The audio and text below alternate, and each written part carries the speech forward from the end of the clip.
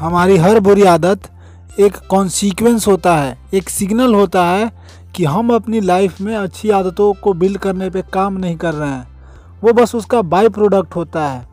इसको ठीक वैसे समझिए जैसे किसी खेत की अगर प्रॉपर देखभाल ना की जाए, उसमें बस फसल बो दिया जाए और उसको देखा ना जाए, उसकी एक तरह से उसमें जो खरपतवार उग रहे हैं उनको हटाया ना जाए, उनको उखाड़ करके बाहर ना फेंका जाए, ठीक है, प्रॉपर देखभाल ना की जाए फसल की, तो क्या होगा, फसल से ज़्यादा खरपतवार होंगे उस खेत में, ठीक है, और फसल की क्वालिटी सही नहीं होगी। आपका और हमारा जीवन भी उसी तरह से है।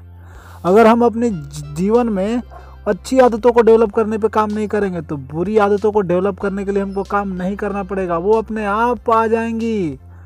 क्योंकि आपके जीवन में हर दिन 24 घंटे तो हैं। अगर उन 24 घंटों का आप सार्थक प्रयोग नहीं करेंगे तो इनका निरर्थक प्रयोग होना एकदम तय है। सो सबसे इम्पॉर्टेंट चीज़ है कि एक पर्पस, मीनिंगफुल पर्पस चुन लीजिए, हायर पर्पस चुन लीजिए और उसके लिए डेडिकेटेड हो जाइए। तब जा कर के आप अपने समय का सही उपयोग कर पाएंगे। नहीं तो बिना किसी हायर और मीनिंगफुल पर्पस के अगर आप चाहते हैं कि आप अपने समय का सही इस्तेमाल करना सीख लेंगे या करने लगेंगे तो ऐसा कभी नहीं होगा। आपको सबसे पहले एक हायर और मीनिंगफुल पर्पस चाहिए ताकि आप उन सभी बुरी आदतों को आने का एक तरह से रास्ता ही बंद कर दे अपने जीवन में।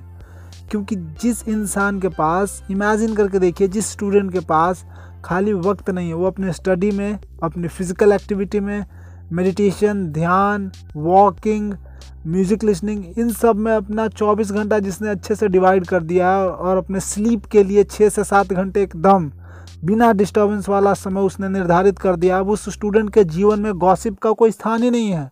अब चांस ही नहीं है कि वो स्टूडेंट बिना वजह नाइट मूवी देखने जाएगा, बिना वजह इधर उधर दोस्तों के साथ गप्पे लड़ाएगा, क्योंकि उसने अपना समय बहुत ही समझदारी से बांट दिया है कि किस काम में कितना घंटा मुझे देना है, अपने प्रायोरिटी के हिसाब से, अपने हायर पर्पस के हिसाब से, ठीक है। तो एक हायर पर्पस आपको गाइड करता है, आपको एम्पावर करता है, आपको स्ट्रेंथ देता है ना कि आप अपने जीवन में अच्छी आदतें बिल्ड कर पाएँ और फिर आपको बुरी आदतों को हटाने का प्रयास नहीं करना पड़ता है। वो बुरी आदतें अपने आप हट जाती हैं। बहुत बहुत धन्यवाद पॉडकास्ट को पूरा सुनने के लिए। इस पॉडकास्ट को उनके साथ शेयर कीजिए जो बुरी आदतों से अपना एक तरह से फाइट कर रहे हैं, वो हटाना चाह रहे हैं बुरी आदतों को अपने जीवन से और वो असफल हो रहे हैं। उनके साथ शेयर कीजिए ताकि उनको होप मिले और वो बेहतर बन पाए अपने जीवन में।